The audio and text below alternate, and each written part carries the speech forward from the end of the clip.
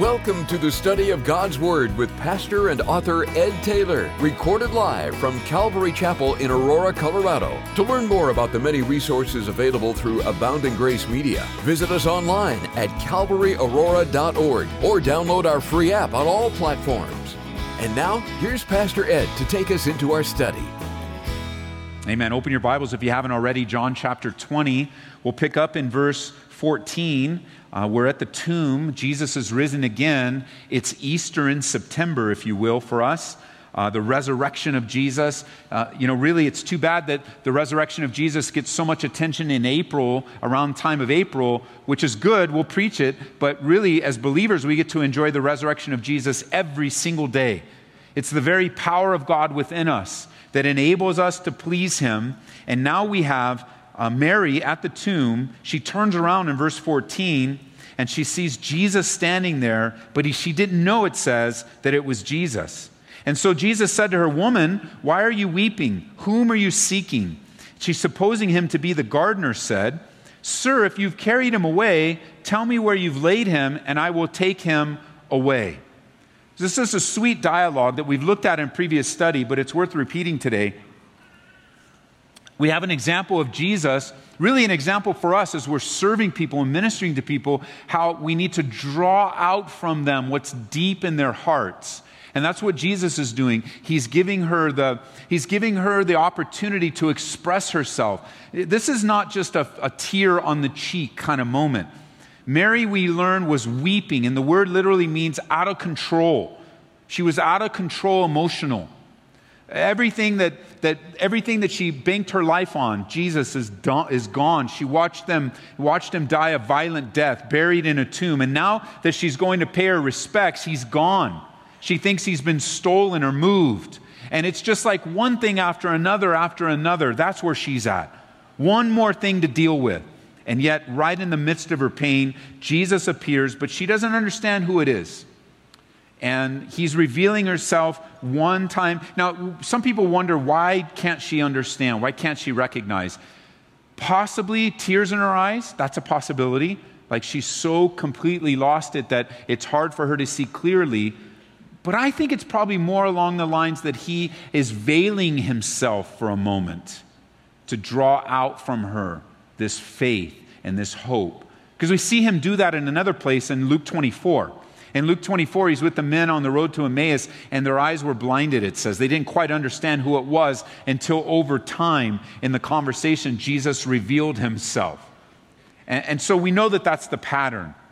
Jesus comes in a time of difficulty and a tough time and speaks the truth to her. You might look at this, verse 15, woman, it's a stern word. Although it's a word of endearment. Why are you weeping and who are you looking for? That's a difficult question to ask someone that's been weeping. Because someone that's been weeping is hard to approach. I mean, if you look at it, if you look at your life and somebody in the room today, perhaps even as we were praying earlier, someone in the room today, or they didn't even make it upstairs, they're down in the cafe, and you could just tell they're having a hard time. And maybe it's convulsive weeping or their head is down, they don't want to make eye contact. You know what our natural response to folks like that is? Normally our natural response is to avoid people like that. For a variety of reasons. Not all bad. Sometimes the bad reasons, like I don't want to deal with it and I don't know what's wrong with them. Why? Because you're not a crier. Someone that crying kind of is the opposite end of the spectrum for you and you just don't want to deal with them. But it's not always bad. Sometimes it's just, you're walking by them and they catch your eye and then you don't make the decision fast enough. Usually we move forward. Unless you have the gift of mercy, then you're naturally attracted to people like that. And you might be thinking, but Ed, no, not me. I'm always seeking them out. That's good. You probably have the gift of mercy. Praise God for the men and women that have the gift of mercy in the church. We need you. We need you more because it's a draining, exhausting gift to have. To be involved in everyone's pain and suffering all the time. Here, Jesus comes and asks her the question, approaches her and asks her the question. And he speaks words to her that are hard. Asking someone why they're crying in the midst of their weeping can be pretty hard. And sometimes in our difficulty, let's put ourselves now from taking the focus off of Jesus for a moment, and let's put ourselves back on Mary and say we're the ones that are going through a deep, dark time. There are times in our lives when we're in the depths of difficulty where we need someone to come to us and speak the truth in love. Or even just ask the question, to approach the subject. How are you doing today? Or why are you crying today? Or get to the root of the issue, because our human tendency when we're going through something is to search high and low for someone that will agree with us. Especially when we're sad, come around, pat us on the back. Yeah, you know what? It's all their fault and you should be sad, so it's okay. And, just kind of come alongside and take sides with us. But that's not always healthy. Because sometimes discouragement and sorrow can turn into self-pity. And when you're in the midst of self-pity, the last thing you need is someone to come alongside of you and encourage your self-pity, because it's self-destructive. Now, I have to say, this requires a gentleness and to be led by the Spirit, because to speak the truth to someone, we need to learn to speak the truth in love. Not assuming we know everything, not assuming we have all the answers, but coming alongside to help navigate the rough waters of feelings. Because feelings can often lead us to bad decisions and unhealthy choices that will only make things worse. And the problem with feelings is they're so stinking real. But so often they lie to us. And we need someone to come in and say, hey, look, I know it's hard right now and it's difficult. I'm here with you. But let's sort through your feelings the way the Word of God does. Let's take our thoughts into captivity to the obedience of Jesus Christ, and I'm going to help walk alongside of you. Sometimes we refer to that as, in Proverbs 27, verse 5, it says, open rebuke is better than love carefully concealed. Open rebuke. Or in Proverbs chapter 28, verse 23, it says, he who rebukes a man will find more favor afterward than he who flatters with the tongue. And the idea behind the word rebuke is correction. It's not to get in someone's face and scream at them, or get in someone's face and just tell them all the wrong things in their life. There's no spiritual gift of rebuking, okay? So don't start, Ed just gave me permission to start my brand new ministry, rebuking. Come to me for rebuking. Don't do that. Don't do that. This is a personal, it's a time where you just got to tell somebody the truth. Let the Lord sort it out. You don't have to convince them. You don't have to argue with them. Just share the truth with them. And affirm God's love to them. And maybe a strong correction is needed that the Holy Spirit's going to do. So notice verse 16 now, back in John. Jesus reveals himself. He says, Mary. And she turned to him and said, Rabboni, which is to say, teacher. And Jesus said to her, do not cling to me, for I have not yet ascended to my Father, but go to my brethren and say to them, I'm ascending to my Father and your Father, to my God and your God. And Mary Magdalene came and told the disciples that she had seen the Lord and that he had spoken these things to her. He reveals himself. Can you imagine the tone and the inflection of Jesus' voice here?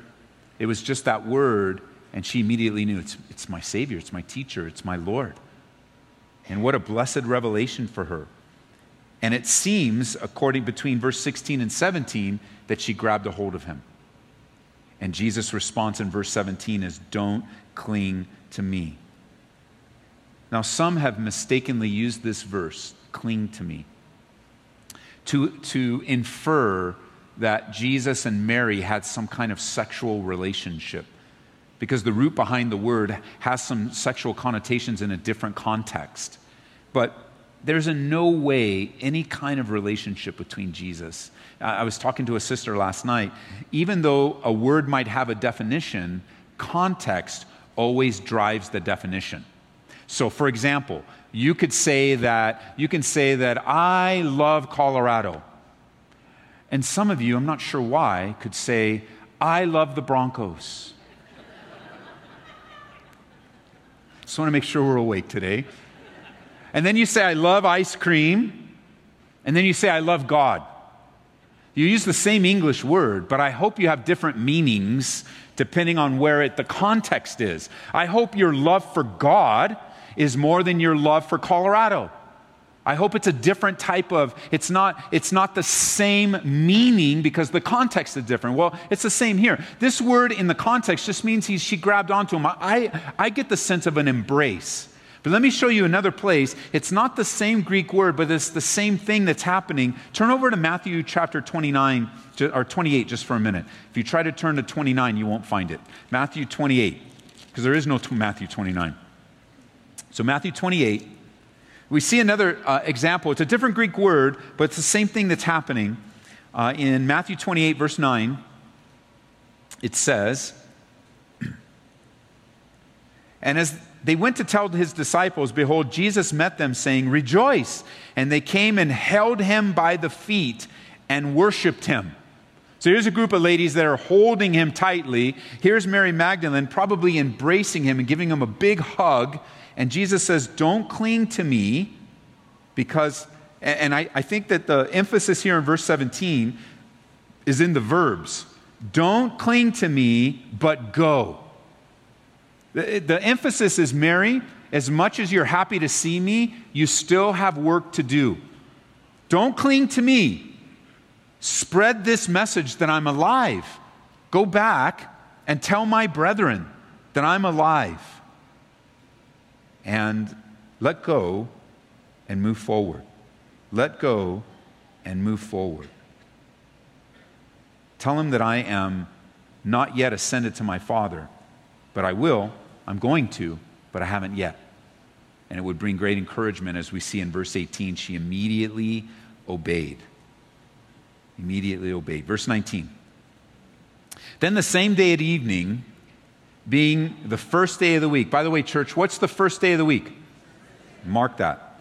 Just might want to jot it down. First day of the week is Sunday. When the doors were shut, where the disciples were assembled for the fear of the Jews, Jesus came and stood in the midst and said to them, peace be with you. And when he had said this, he showed them his hands and his side, and his disciples were glad when they saw the Lord.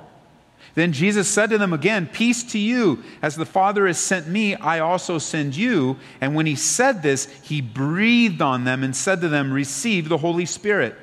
If you forgive the sins of any, they are forgiven them. And if you retain the sins of any, they are retained. Peace to you. On the same day and evening, they're gathered together in a room because they're afraid of the Jews. And this is a great place to pause and talk about something that I've taught in depth in previous studies, but I want to just touch on it today because it's an important phrase. That first day of the week, they're gathered together. The early church seemed to gather together always for worship on the first day of the week. What day of the week did Jesus rise again from the dead? The first day of the week. He rose again on Sunday.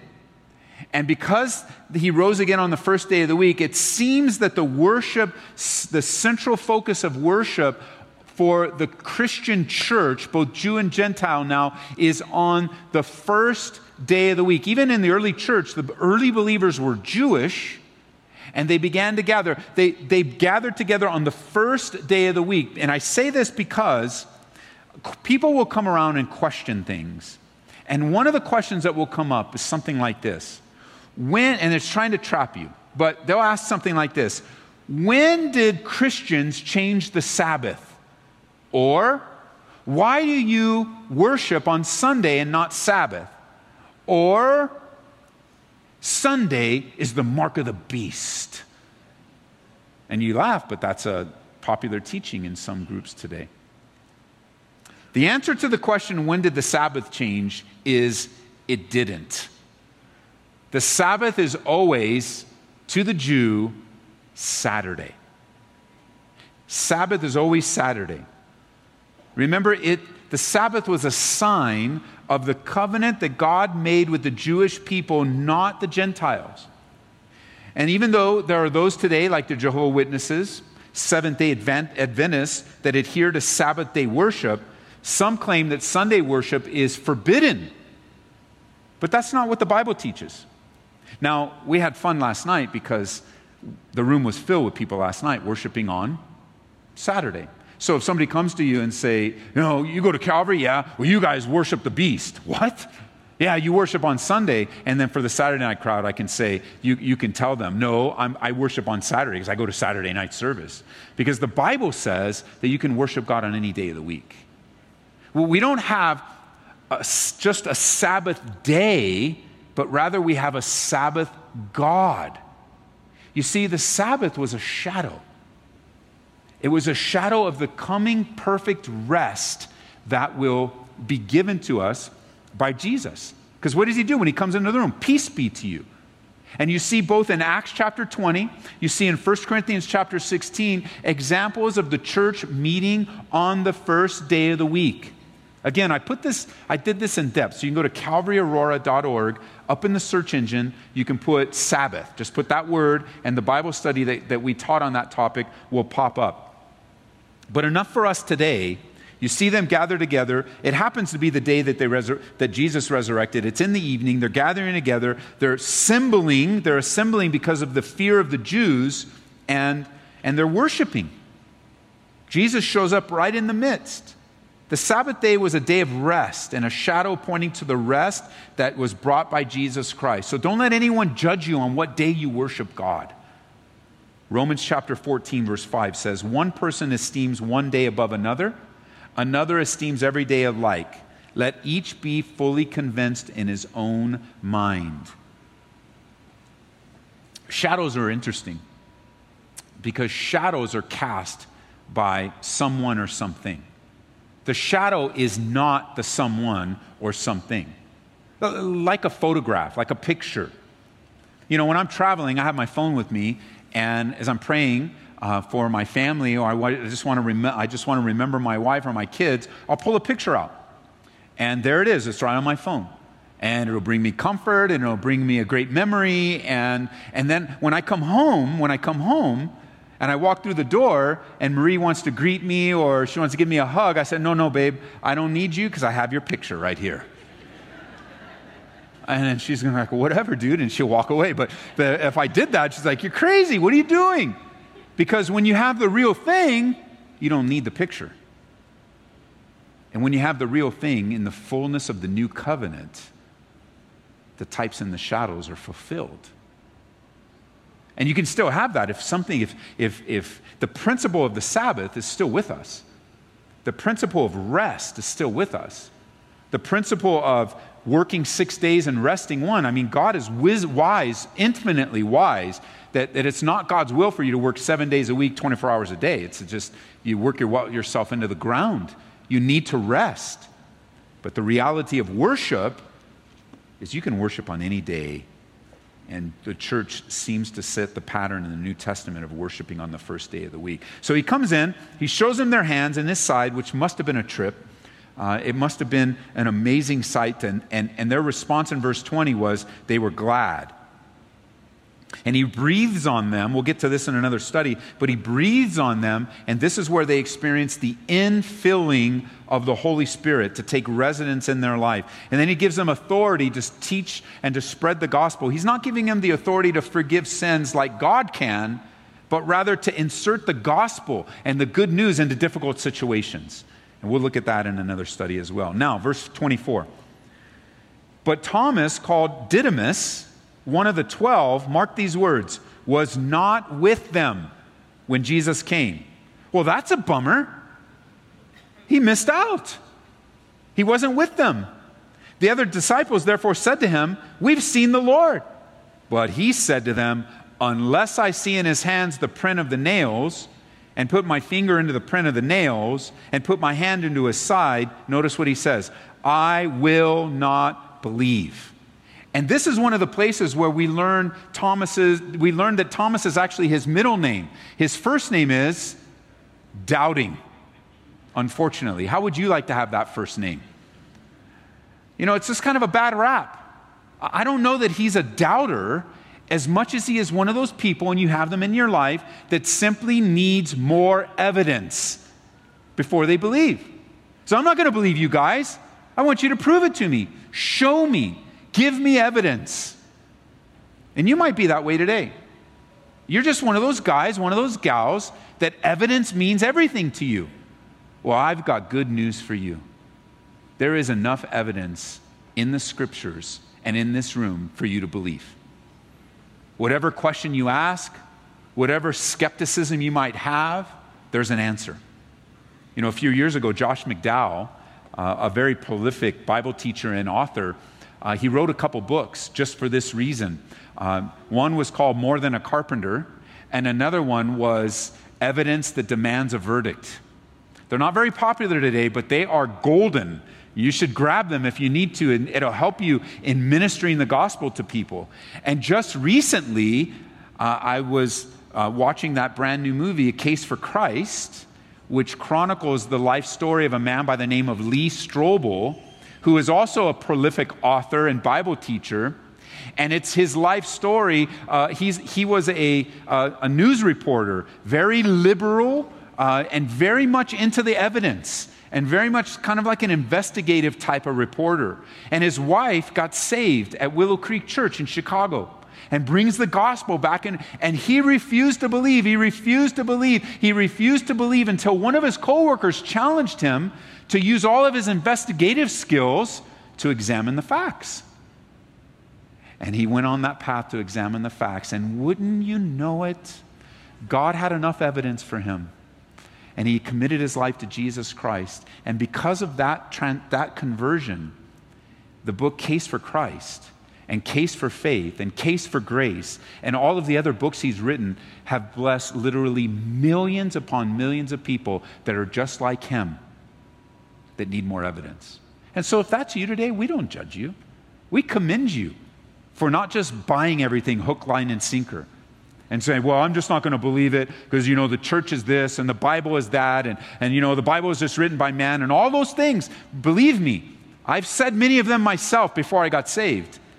But if you if you come to God honestly and openly, there will be enough evidence for you.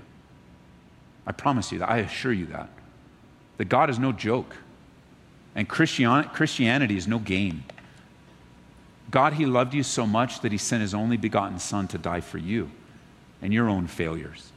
Because if you examine your life, you see failure. You may not call it failure because that's kind of a hard word to use. You might say, yeah, I've made a few mistakes in my life. I know. People that love you know that too, that are close to you. They've seen those mistakes. They've experienced the pain and the consequences of those mistakes or failures. I mean, if you can agree with me that you've made a few mistakes, then I'm just going to take you one more step, because what you call mistakes, what we call mistakes in our relationship with each other, God calls sin. That's really what the essence of that word is, sin, failure. Really, the word sin is actually not as scary as it seems, because the word sin comes to us from the archery world, bows and arrows, and it literally means to miss the mark. So, you're pulling back an arrow and you're shooting it at a target and you're going for, it would be like me, because I've tried this. When I visited Pastor Dominic in St. Cloud, they put a bow in my hands. And I remember pulling it back, and I didn't just miss the mark, man. I missed the whole thing. It just went right over, which is pretty, descriptive of my life before Christ. I missed the whole thing. And a lot of people, unfortunately, nobody got hurt from that, but a lot of people got hurt from my missing the mark or my sin. But the good news, because if you can admit that you've sinned and just kind of get to that place, so yeah, I've sinned. You may not call it sin. You're like, yeah, I made mistakes, and yeah, I failed. Okay. Then the good news about that admission is that God has made a remedy for sin. He's made a remedy for that failure. Because what God requires is perfection. That's what he requires. That's his interest. That's the entrance ticket to heaven, perfection. So if you've made one mistake, then you have no entry into heaven. And here's what the Bible says. The Bible says that we didn't just commit sin, we actually were born into sin. Because you guys, some of you are familiar with the Bible, you may not be, but the Bible opens up with a couple. Actually, it opens up with God. In the beginning, God. And as he's going through the creative process, as God created the world in 6 literal days, rested on a 7th literal day, in the midst of that, he created two people, human beings in his image, Adam and his wife, Eve. So they're pretty popular. They get made fun of and they're in commercials and stuff, but they're real people. That's why the world likes to make fun of things that are in the Bible. Because if it wasn't real, there'd be nothing to make fun of. There'd be nothing to belittle. So Adam and Eve, they were given this authority in a garden, in a pristine world that God created. And they were given authority. They enjoyed God. They enjoyed it. And they were just given one thing to avoid. There's just one thing. Don't make this mistake. Don't make this failure. Don't sin, Adam and Eve. And that is, of the tree of the knowledge of good and evil, leave it alone. Leave it alone. Don't touch it. You can have everything else. Just don't touch it. And there's a temptation that comes, and that temptation is bought into, and what do? They take of the forbidden fruit. So you get that phrase, the forbidden fruit. There's a lot of things that are forbidden by God in life. And a lot of folks take of that which is forbidden. And that failure on their part, sin, alienated them and separated them from God immediately. Now God, he forgives them. They're able to have relationship with him, but now they've been touched by sin and they can't be untouched. So when Adam and Eve, two sinners, procreate, do you know what they create? Little sinners. And on and on and on and on. It's hard to believe that sin nature has been passed down all throughout the ages, but it has. And you can see it in your own life as you look in the mirror of the weakness of our lives apart from God. But because of sin, God sent the remedy, forgiveness. You don't have to walk around with guilt and condemnation on your shoulders anymore. You don't have to run away from God. You don't have to try to hide. You don't need to drown yourself under those pain pills. You don't. You don't need to drown yourself in alcohol and just kind of veg out in your house. You don't. You don't need to respond in anger. You don't need to cower in fear. God, he wants you to live what's known in the Bible as an abundant life. Now, an abundant life isn't one without pain or sorrow or difficulty, no.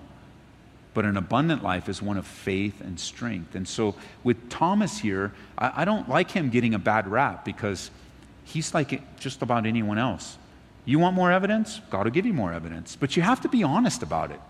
Don't be one of those guys that say, I want more evidence, and then when you get more evidence, you go, oh, no, I don't believe that.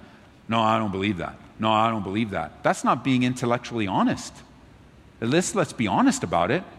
Let's be honest. Well, the Bible. I don't believe the Bible. I think it was written by men. Well, man, let's spend some time and talk about that. We don't have time today, but if that's really your question, email me.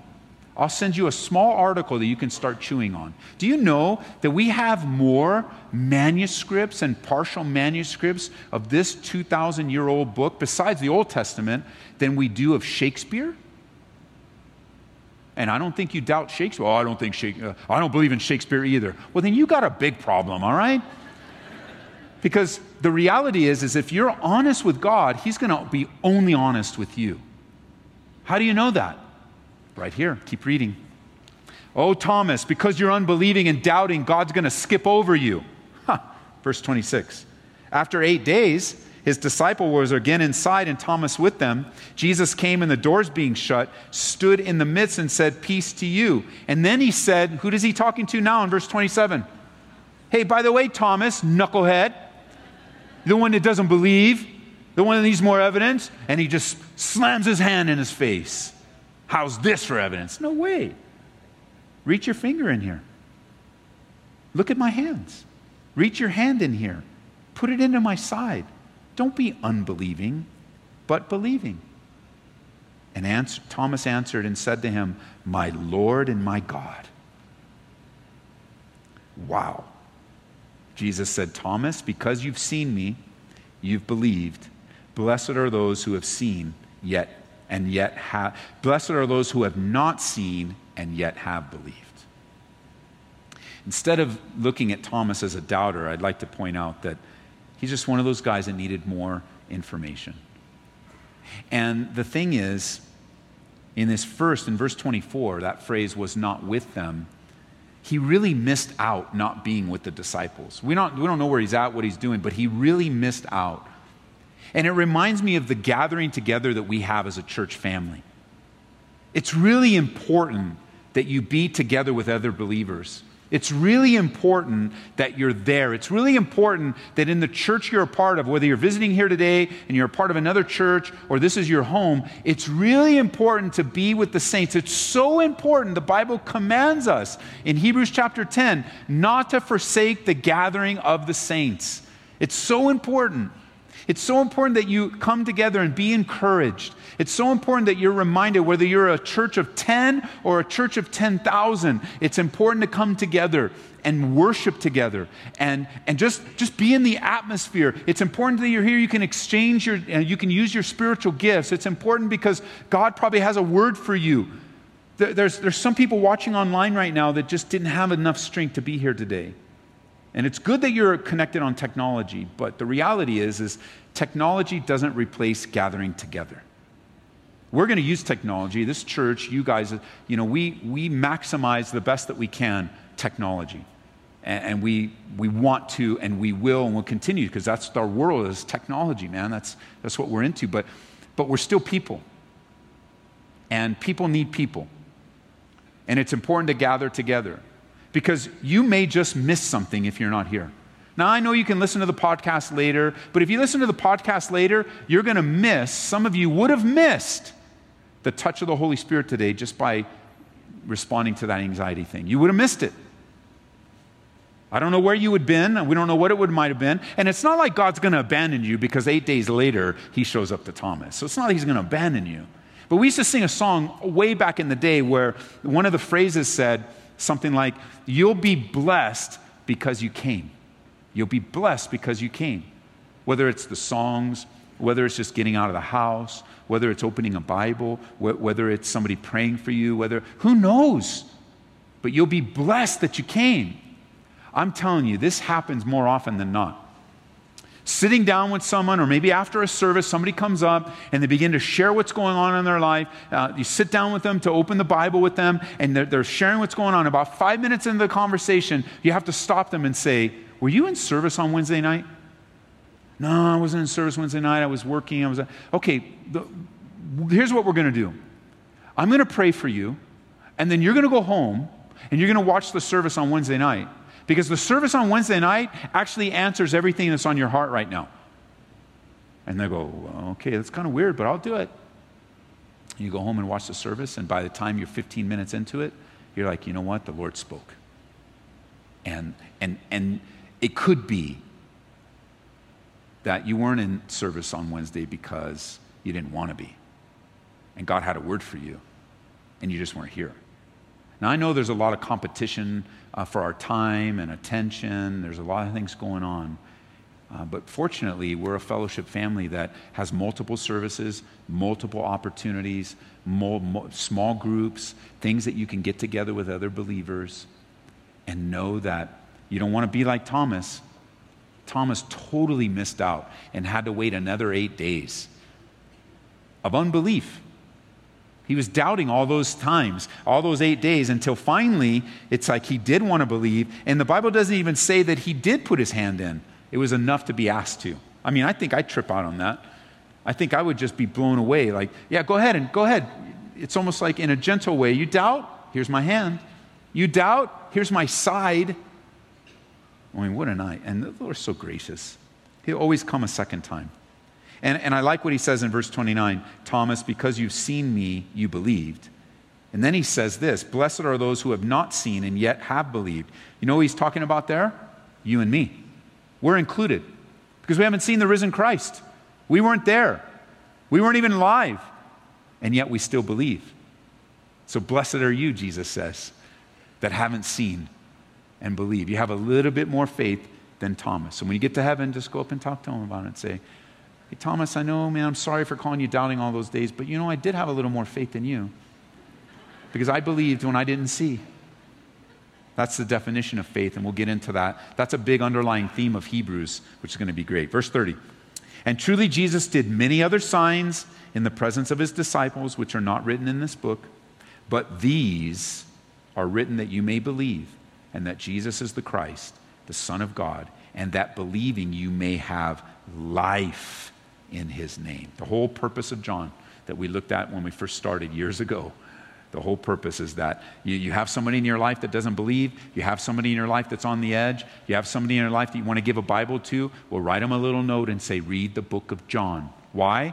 Because John was written so that someone might believe and have abundant life. That's the work of the Gospel of John. So, Father, as we close our hearts down after this Bible study and just kind of chew on the little lessons that you gave us, we just pray for your Holy Spirit to make them come alive and that we might grow in your grace. And again, God, we present ourselves to you with all the anxious thoughts and all the oppression, all the difficulties, all the concerns and worries, Lord. We cast our cares upon you because you care for us. And the reality and especially, Lord, I just have a burden right now for those that are just depressed because they can't control a situation. They really can't do anything but trust you. Would you comfort them today? Would you give them the strength to wait, the strength to hold fast, Lord? Your word says that no one can snatch them out of your hands, even though it feels like that. Nobody can do it. Nothing. Death, life, angels, principalities, powers, nothing can separate us from the love of God. So pour out your love upon us as we head out, that you might be glorified in all things. In Jesus' name. Amen.